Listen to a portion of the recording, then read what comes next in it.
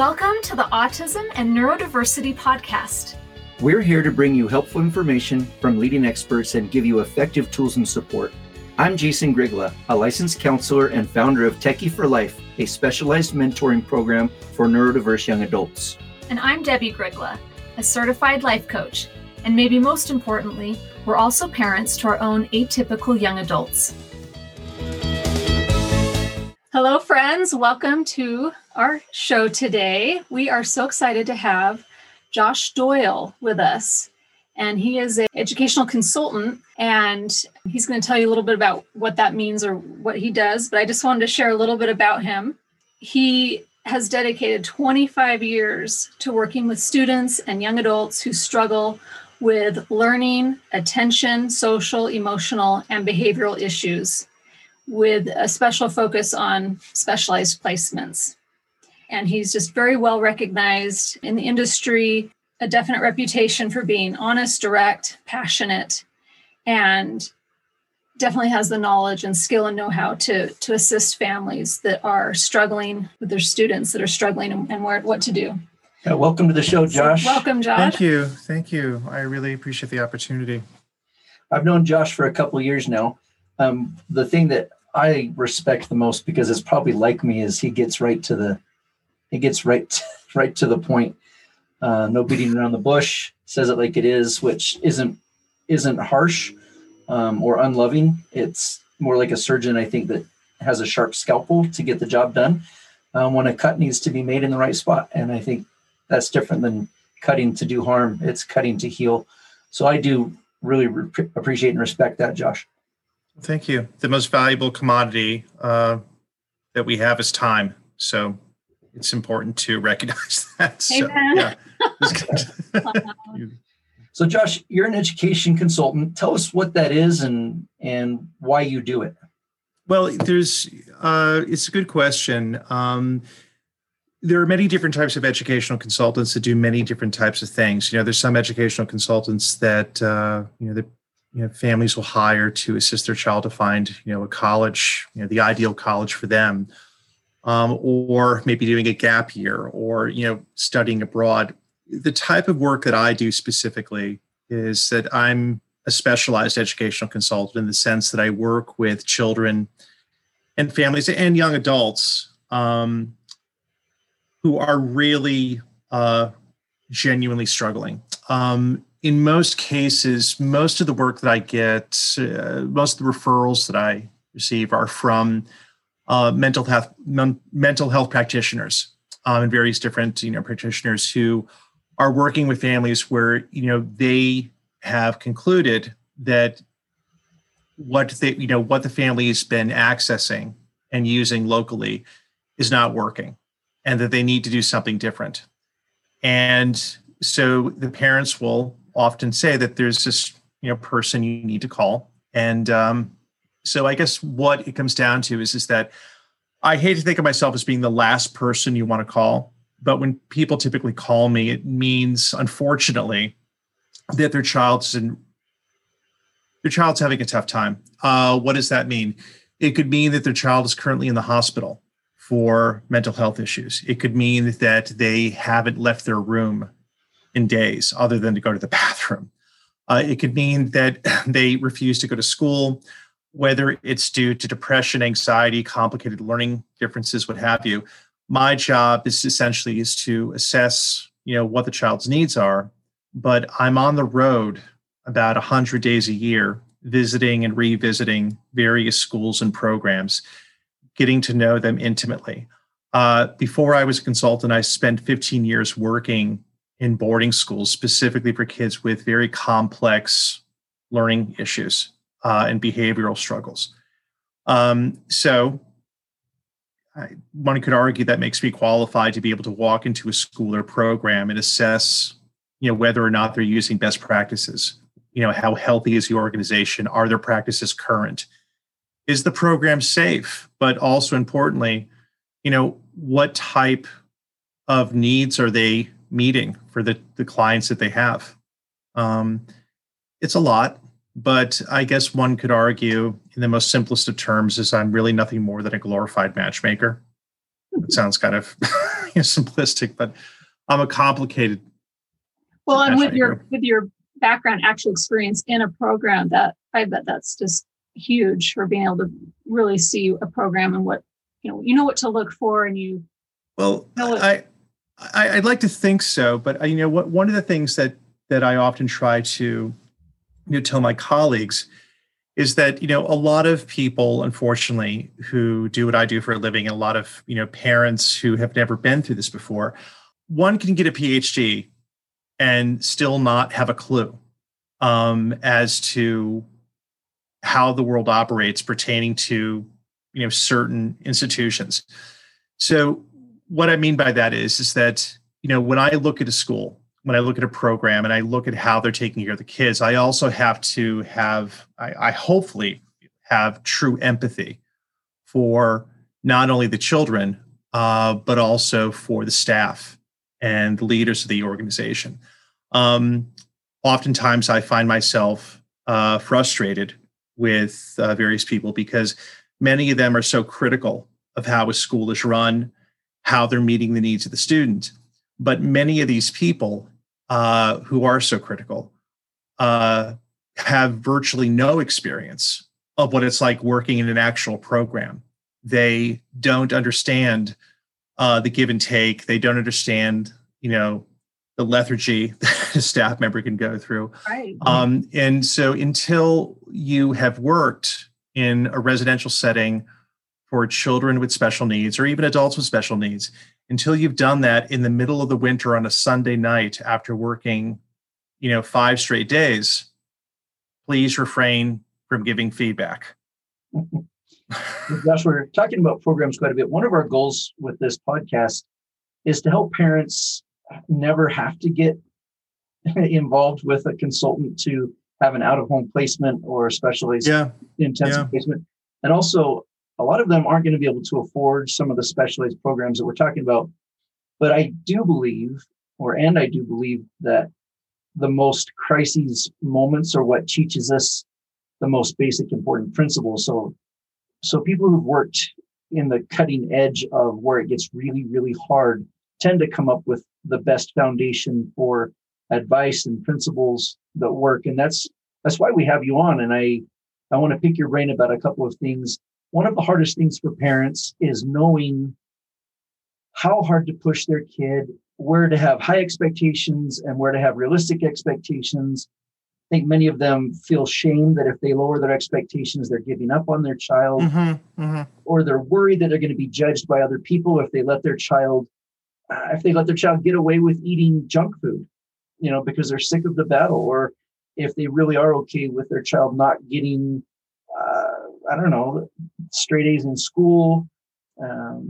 Temper tantrums are handled differently with a neurodiverse population, and our students are, the families that we're reaching out to here in this podcast are neurodiverse, not just mental health, or maybe not even mental health at all, but they have a very different track. What do you do? What perspectives do you have on what you would tell parents to have the right balance of, you got to push them, but not too hard? Yeah, and that's your question is very well articulated, and I would have to say that while having worked with neurodiverse students for over 25 years, I'd be lying to you if I didn't tell you that those particular kids, they're my favorite. They make me laugh. I don't laugh at them. Okay, maybe I do laugh at them a little bit, but it's always done with the best of intention. And my hope for them is they one day learn to laugh at me. Yeah, and they laugh at that too. I love it. Yeah. So, but I think that so starting sort of in the macro sense is that how far is it? How far can you push your kid until you push them away? And that, whether the child is neurodiverse or neurotypical, that's a constant battle that you have with, with yourself as a parent. What are my child's parameters? What are they capable of? No two children are exactly alike. One thing I would be amiss if I didn't mention that in terms of the complicated family dynamics that can occur, it often happens is that the children who do not have learning differences, the students, the children that are not neurodiverse, oftentimes the amount of stress that they feel, because virtually they feel that there's no attention being given to them because the child that is neurodiverse, right, struggles so much. And so, so in terms of, so your question is well intended, Jason, and well received, but, it's important to be mindful of, not only how do I help my child is struggling, but just as importantly, how do I continue to maintain a healthy relationship with my children who are not struggling? Now you just set yourself up to have to come back on to another podcast, because that is a whole other topic that we do need to cover. Yeah. We're going to write that down. Because sorry if I'm being too broad. So, I think that, what I will often tell parents is that a lot of, parents will, come to me, and understandably, and they'll want me to be able to look into a crystal ball and tell exactly, what are the outcomes going to be. And what I'll often say is that, when we're going into this process of trying to select a school or a program or even a life arrangement, the most important thing that you always have to keep in front of you is you need to make informed decisions, and you need to make those decisions based off data. You should not rely as much on hope. Now, hope gets us through the day. Hope is what sustains us. Hope and faith is what keeps many of us moving in this world. But when you start relying on hope that, well, we're hopeful this will work out, or we're thinking if we just do it again, meaning like sending him to another school or sending him to another program, that in essence is setting them up for failure.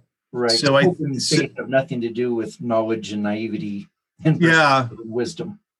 Precisely. So a lot of, parents will sometimes say to me, well, Josh, we hear what you're saying.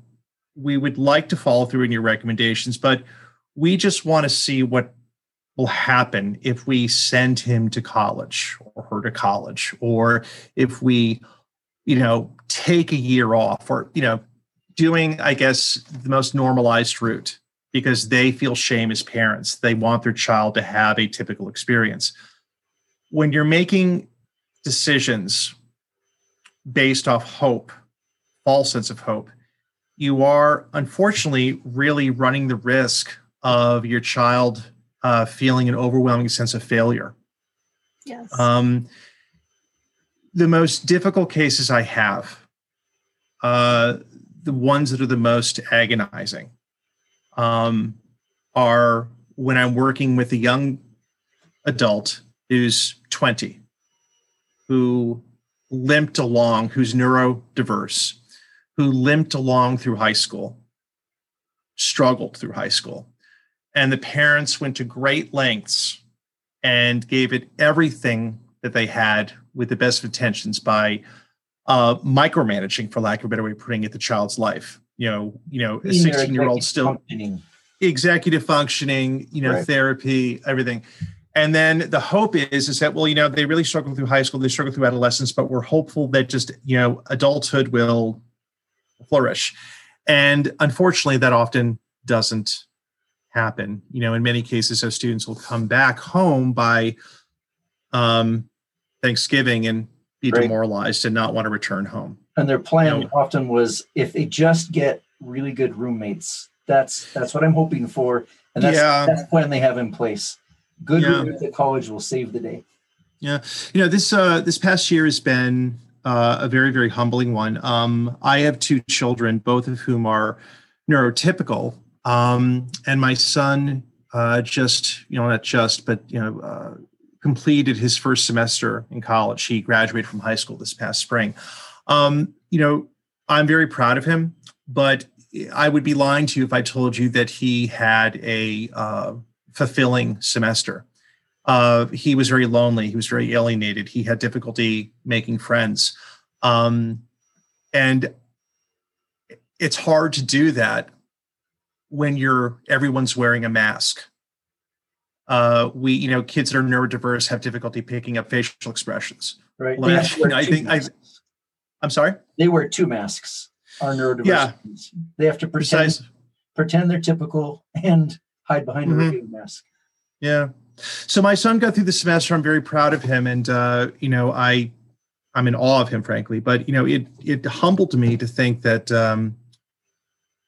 that there's a lot of children out there who don't necessarily have the same level of emotional bandwidth. And my son is not special. He's a wonderful kid. He's mine. He's all mine. And I love him more than anything. But it's been this reckoning that I feel as though a lot of us have had on many levels. But this year has been very difficult for neurodiverse students who have gone off to college, who felt even more alienated. Right. Who, really were not in a position to utilize the resources. And I think that, for the neurodiverse population, and what I keep trying to convey to parents is that, instead of just thinking that, social opportunities will be created through osmosis, they don't. Something has to be created for them. It has to be common interests. Yep. There has to be a community that essentially is put together by someone else that they can show up to. And once they show up to that community with a common interest, it's going to be very difficult for them to, find, companionship.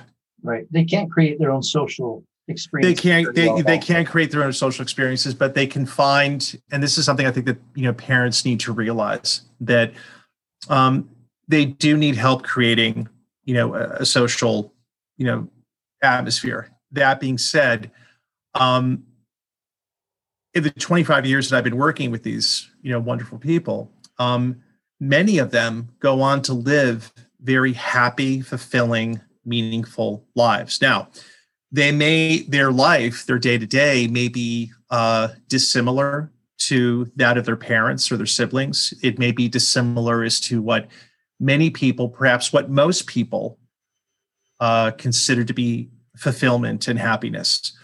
But if they themselves are happy and they're leading fulfilling lives and they're being contributing members to society, we have to, sometimes let go of our own, even vanity. Right.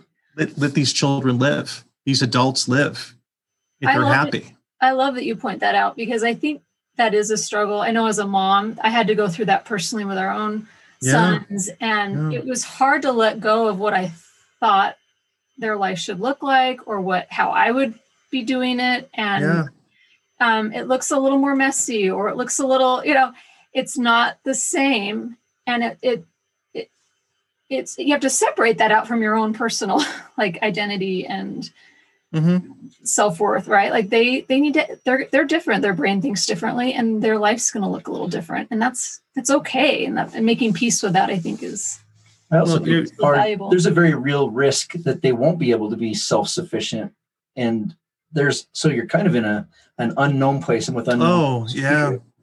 And there is some valid concern that maybe they won't ever be independent, and maybe they'll only be independent to a certain degree. And you can spend a lot of energy and time and emotion worrying about the future, which is really not helpful. It actually creates problems with how you interact and try to mentor and influence your child. I want to go back to what you said a minute ago about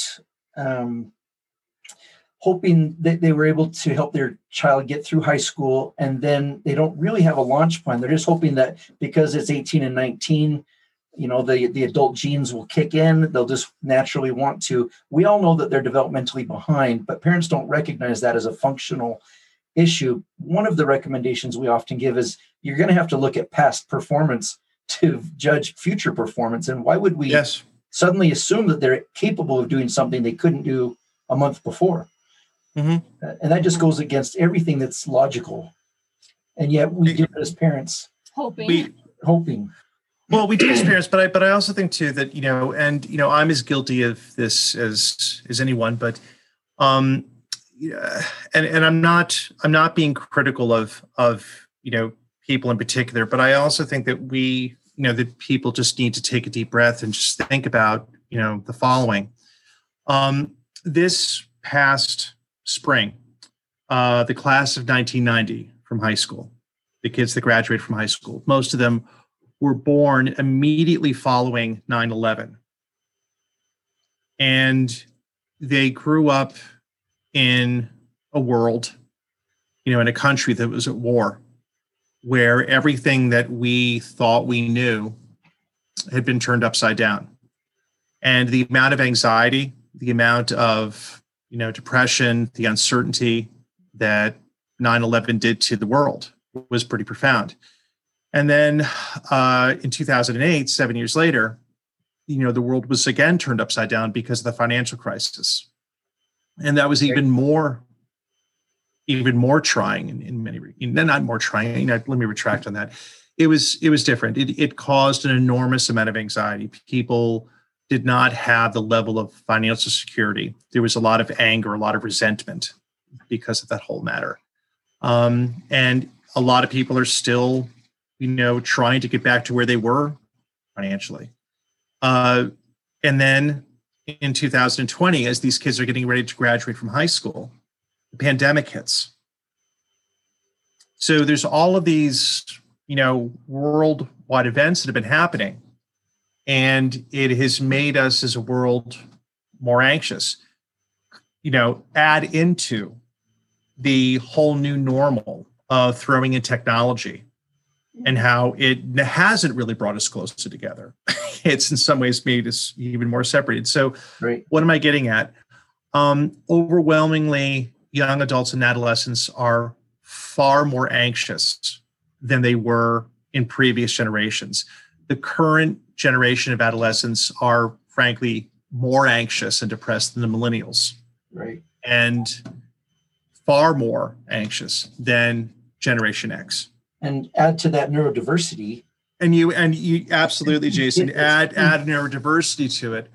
I would have to say that, the kids that I was working with a number of years ago, the struggles that they were having, the types of struggles that they were having, not doing well in school, feeling alienated, feeling depressed.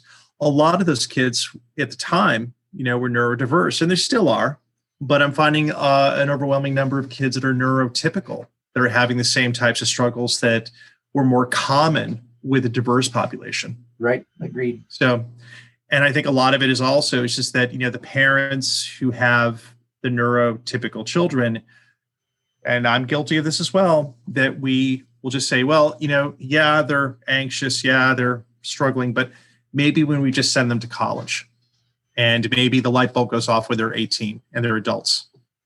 Yep. Well, those are some great big picture philosophies. Tell me specifically, what would you recommend for parents who are trying to teach their kids resilience so that they aren't as fragile, not as anxious, not as overwhelmed? What can parents do to prepare their kid for that cliff that comes post high school? Mm-hmm. I think that the most important thing that we can teach, all children, is, one is self-advocacy, learning how to appropriately advocate for oneself. Advocacy has to be done thoughtfully. One could be obnoxious and advocate for themselves by yelling and screaming, but that's really not advocating. Knowing how to advocate is one thing. But I think that another thing that, is of the most importance is that, teaching our children and ourselves, frankly, that it's okay to be uncomfortable. It's okay to feel awkward. It's okay to a certain degree to feel unsafe. One should not go out and seek to feel unsafe, but one also has to be rational in terms of, is this what I'm feeling? Is this going to have an adverse effect on me? We're at a point where it's more and more common that we only feel safe with people who look like us, who talk like us, who act like us. And when one is put into situations where, things are less than ideal, when there's nuance, when there's, a new opportunity, people are often overwhelmed by that experience. And so I guess it comes down to, how do you treat somebody with, who's anxious, who's, got elements of OCD? The most, common types of therapies, the most evidence-based therapies is exposure. is learning to sit with discomfort, learning how to get through a moment that if you can say, I feel uncomfortable, but I have to figure this out on my own. I have to learn.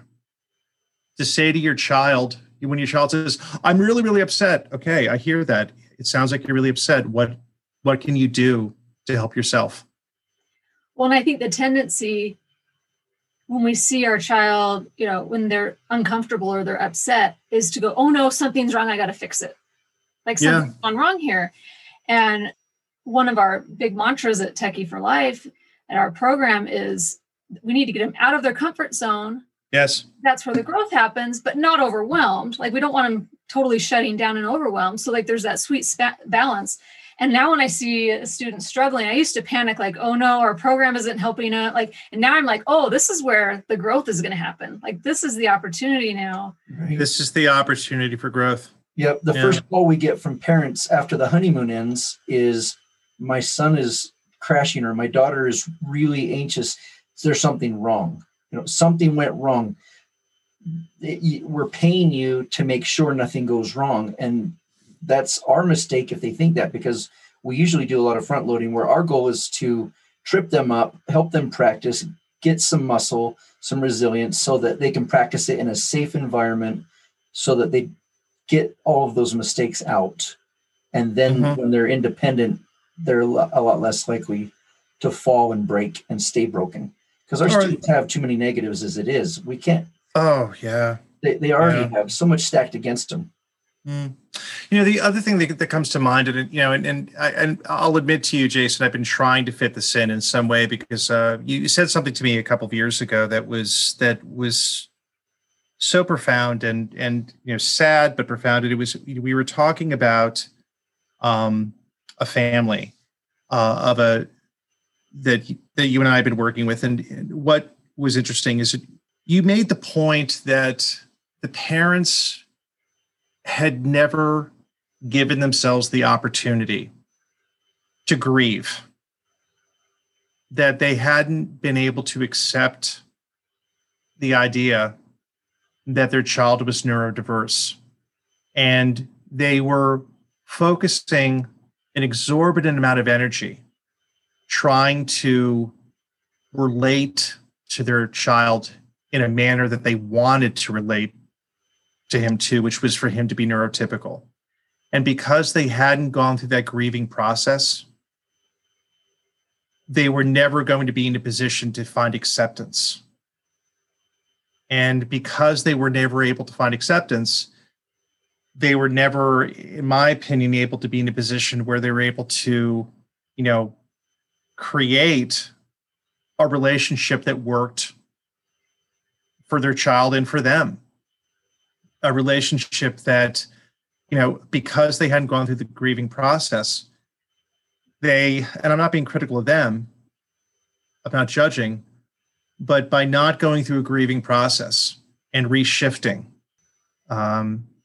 they missed out and are probably still missing out on perhaps having a wonderful relationship with their child. Yes. Maybe it's not the type of relationship that they dreamed of. Right. Maybe it's not the type of relationship that's, that's written into, Hallmark movies, but you can still have wonderful, authentic relationships with these people if you're willing to go through acceptance and grieve. Right. I think there's two parts to that, and it's easy to judge. It's easy to judge people, especially parents, but also caregivers, if they're trying really hard to turn a zebra into a horse for a metaphor, when the reality is being a zebra for neurodiverse, they could just be absolutely fine, but many of them do have what we would consider a disability, and it makes it really hard for them to function in some ways that causes a lot of pain. Lack of executive functioning is just one. And if the parents, there is something to grieve there, but also you can't give up the fight because they need a lot of extra help. These kids typically need a lot more energy, intentional, creative parenting, lots of agility and resilience on their part as well. But I agree, if your expectations are too high, then you're always going to be in a fight or flight state. and then that will be passed on to your child. And I loved what you said at the beginning. One of the best ways you said that you can know whether you're pushing them too hard or not enough is if you're pushing them so hard that you lose the relationship. Yeah. That's a great barometer. I love that because we actually work on relationships of influence. And if there's no relationship, as soon as they fall down and break, they're not going to come back to you. Even if you were right, especially if you were right and you said, look, you're going to crash and burn, and you tell them instead of walk with them, and you say, fine, go hit your bottom and find out for yourself through tough love. They're just going to fall and break and not come back. Yeah. And that's that. I mean, and I don't mean to switch gears here, Jason, but that's another thing is, I'll admit to you that it was one thing that's been very humbling to me in the work that I do, and it's really been happening. I've had a real, shift in the advice I give to parents that's been especially acute in the last handful of years. I was always a very, very big advocate of tough love. Very, very much so. And in some cases, I still am. When I first started working with teenagers in the early 90s, those are kids that needed tough love. But, I also just described a couple of moments ago about what teenagers have been through, what the world has been through, not just teenagers, but the world. A lot of the tough love concepts that I endorse, that I practice, I can no longer do that. It would be irresponsible of me. And, maybe one could say, well, Josh, you've gotten older and you've grown up and you've grown a heart. Well, yeah, maybe. But the thing is that were I to use the approaches that I used in the 90s, which at the time were considered best practices, and I think that they, for the most part, they were appropriate for that particular time period. And now they were well meant. They were well intended, and their outcomes in most cases were positive. They were actually effective. They were profoundly effective in many cases. That being said, we also have to, at this particular point in time, with the vulnerability that we have with our children, that our children have, we can't push them too far; they'll fall down. But tough love can also be, what I was alluding to earlier. Well, it sounds like you're really struggling right now. What is it that you can do to help yourself? That is considered by many people now to be tough love. I don't think it is, but that's how some people interpret it, because we want to rescue our children. Right. We want to cover it for them. Tough love was always about what was effective, even if it was hard, not necessarily cold. And I agree that the same tactics that worked back then and approaches really aren't effective now. The world has changed. And it's not wimps and we're just giving into a wimp culture. It really isn't as effective, or we would be doing it. But if I had said, if my parents had said to me, 30 years ago, well, it sounds like you're upset. What do you intend to do about it? I would have laughed hysterically at them. Okay. It's just that things have changed. Right. Dad, are you okay? What's going on here? What would your dad said if you said, I'm really upset? What would the response have been from your dad? Life's rough. Get a helmet. I know. Okay. Well, I've become more an advocate as well that it's not about kicking the baby bird out of the nest and making them fly as much as it is keep them in the cocoon as long as they can, so that when they're ready, they will be ready to fly. And a lot of times pushing the baby birds out of the nest just means they get eaten by the snakes. Yeah. But the neurodiverse, they really aren't ready emotionally or socially, maybe intellectually, but not organizationally or maturity wise to handle going off to college. And yet we aren't advocates of leaving them in the home. And I think that's the tough spot that most parents get, is they know that home is no longer working. It's causing crises and marital issues, and it's destroying the other siblings, but they also can't send them off to college. What do you recommend? Do you have any options? Do you have any thoughts? That's a tough one. And I have thoughts on what they can do, but I can also have thoughts on what they should not do. They should not allow their child to live at home and do nothing. That there has to be an expectation that they will have structure. There has to be an expectation that they will find employment of some sort. That perhaps there is some type of living arrangement that can be created, whether it's living with other students and the parents help one another out in terms of overseeing that apartment. You know, the other piece too is if they do go to college, if they do go to, some higher ed institution, it has to be one where there is a lot of oversight, where there is a lot of opportunity for, where there's going to be people checking in. The other piece too is that there has to be, it should be something that's relatively close by if it's not a specialized program. So the families that really struggle the most are the ones who are put in the conundrum of they're not ready to live on their own completely, but how do we find proper parameters? How do we create our child to have a sense of meaning? I, will often, there are a number of students that I've worked with over the years who, if they're given guidance, there's this, and I don't want to mention the name of it because it would be rude and inappropriate. But there's a store that's in the Northeast that's specifically a board game store. And there's a number of students of mine that are neurodiverse who go to this particular store to buy board games, but several nights a week, the owners of the store open the store specifically to the patrons where they play esoteric board games. Right. And one of my kids asked me if I wanted to come along. I would have nothing to offer that group because they're all infinitely smarter than I am. But I walked in and I felt like I was in a Star Trek convention. It was one of the funniest and most endearing, lovable scenes I'd ever seen, that these kids had found a group to hang out with. If they can find their tribe, I think that if they can find their tribe, that's the most important thing. Other things can fall into place with support. Parents can offer support, but they cannot. But finding the tribe to me is the most important thing. Well, developmentally, they cannot rely on their parents to know that they're enough. They get to a place where they have to have peer acceptance. And that's what typical teenagers go through at around 13, 14, 15. Mm-hmm. But our students don't get that very well anyway. And then they have to start working on that as they get older.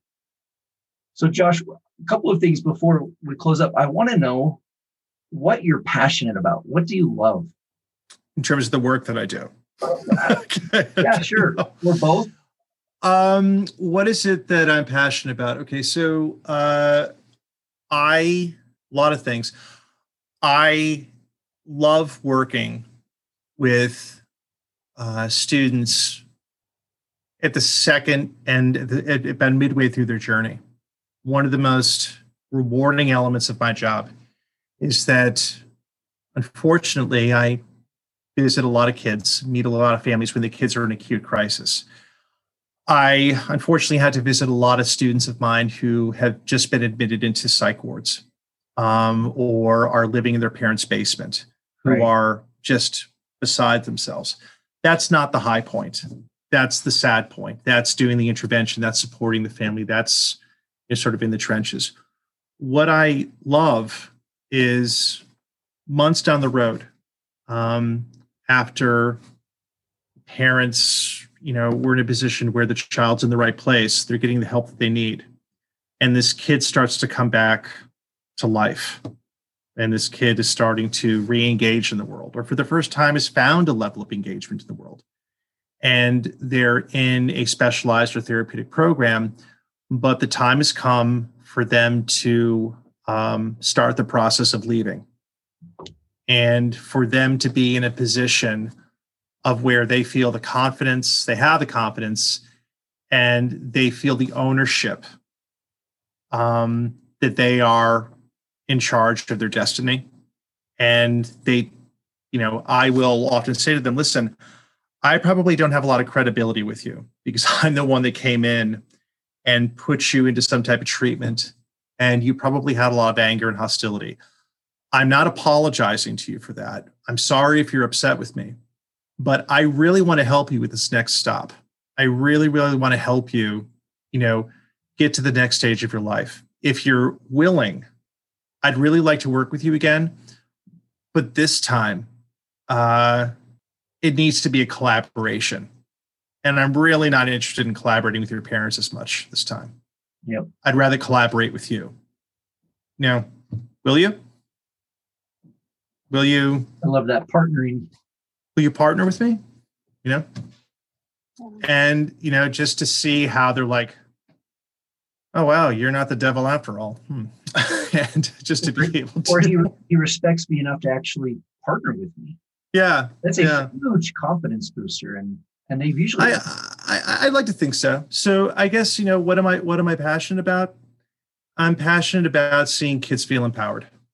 That, kids, who just have been able to. And I would argue that, and what I love about those kids is that those are the ones who, really, really struggled profoundly at one point.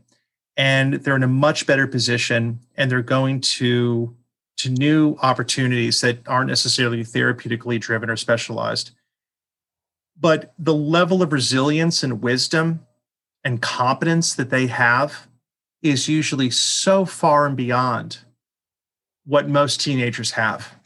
So I see the kids that I met when they were in dire straits to within a relatively short period of time down the road to be in a much better position than most people. That's really rewarding. That's beautiful. And I feel you on that. I think it's as much as as parents don't want to have to meet with someone like you or be in a situation where their kid is in crises. I think it's also really comforting for people to know that there are people like you that can help guide them through that process and make sure that they're getting matched, as you said, with the right resources and help and support, and that there is hope through that process. You approach it logically. How can parents get in touch with you or, Well, they can Google my name, Josh Doyle or Joshua Doyle. My mother calls me Joshua. Joshua Doyle, educational consultant, and I'm located in Boston. You can do a quick Google search. Shoot me an email. Call me. You don't have to call a receptionist to get hold of me. If somebody calls and says, I need to speak with you, I'll make myself available. I'm pretty blunt, and I'm pretty blunt as to when I can't help. Okay. And that's valuable. I'm very good at doing a couple of things, and I'm lousy at doing a lot of things. And I'm very clear about what I'm not competent in. Okay. I think it's important for parents to understand that the reason someone would hire an educational consultant would be to avoid trying to find and do your own research online. Like Josh said, he's visited hundreds and hundreds of programs, and it's his job to know the specific people that are the key players at a school or a program. And it's usually those players that make the program or the school more than what the school was set up to do. A lot of schools started out great and then were sold off, and the key players left. The school is still there, same procedures, same programming, but the program just isn't the same after that. And that's what consultants have that the internet doesn't have. And if you're going to spend a lot of money or hard-earned money on a program to help, you want to get the right one. And there is a lot of programs out there to help. Many of them are out of a lot of people's price range, but sometimes it's not. And there's just some options that you can't figure out on your own. It's a very specialized environment. Josh is like a surgeon of consultants. So I think that the quick takeaways is that it's, one of the things I often have to demystify is a lot of people go online and they'll read about the different schools or programs, but it's really important to remember, going back to what we were talking about earlier, how teenagers have changed so much, the world has changed so much. A lot of people are under the impression that the schools that have been around the longest, that are the longest standing institutions, have the most, institutional memory. They have the greatest resources. They've been doing it forever. They must really know what they're doing. That's something a lot of people, especially on the East Coast, feel, especially the Northeast. When it comes to therapeutic placements, that philosophy could not be further from the truth. Right. Interesting. A lot of the older institutions, a lot of the therapeutically driven programs that are older are in many ways antiquated. And it's important that, as a consultant, I will often go into new programs that are relatively new. And then I have to tell parents, or explain to them, listen, I understand that this program has only been around for a handful of years, but you need to understand that they're doing cutting edge work. The programs that perhaps have been around for far longer, they don't get it. Just neurodiversity has changed and grown and developed. And it's interesting you say that. One of my philosophies starting and running Techie for Life, I won't hire outside. I haven't been willing to yet anyway, hire outside already trained employees as mentors or staff or program directors, because I want to train them up from scratch, because I don't want them coming in with any old ideas. Otherwise we're already wearing weights. We're already weighing ourselves down with the past. And just one thing, and I know we have to wind down, but just to compliment you on that, Jason, and if I could just end with this thought, I love what you just said about that in terms of wanting to bring in people that are fresh, because in the 1980s and 90s, as I was learning more about atypical development, at the time, which is called primarily, Asperger's syndrome. One of the biggest misconceptions is that people would say, and all the time, and we're talking about people at teaching colleges, people that are neurodiverse do not have empathy. They used to say that all the time, and we know that's not true. Right. We know that's not true. Right. And so it's so important that, and so even finding textbooks that were written 15 years ago could be wildly misleading to these poor parents that read from prestigious colleges, Ivy League schools, the professor saying people who are neurotypical don't, display empathy. Or can't have don't understand. They can't have empathy. Yeah. And we all know that that's wildly untrue. Right. In fact, they're sometimes so empathetic that it. Oh yeah, but again, but they don't show it the same way. You're right, but then going back to that, the parent has to realize, they're showing empathy in their own way, but it is authentic. Right. Yes. It's authentic. And they spend an enormous amount of energy trying to measure up to the people around them so that they don't say the wrong thing and not be acceptable. They desperately want to not be a problem. They feel so much shame that they're quirky and so you're exactly right. Josh, we could talk for hours, and we but in closing, I love Techie for Life. I love the work that you do. In a handful of visits I've had at Techie for Life, when I've gone to see you folks and meet your community and meet the students I place there, whenever I leave, I'm laughing hysterically. Because your students make me laugh, and I'm not laughing at them. We love them. I'm not laughing at them. Their sense of humor and wit is unmatched, right? It's just they're perfectly imperfect, and they're endearingly quirky, and I love them. And it's so great when they find themselves. So thank you for recognizing that. And Josh, thanks for joining us. We really appreciate you coming on our show, and we'll link to your information in our show notes, so parents want to reach out to you. Josh is all right. One of the best in our industry. Let's hope for 2021, it will be a better year. Absolutely. All right. Absolutely. Thanks, Josh. We'll talk to you again. Take care. Bye. Thanks for joining us on this episode of Autism and Neurodiversity with Jason and Debbie. If you want to learn more about our work, come visit us at jasondebbie.com. That's JASONDEBBIE.com.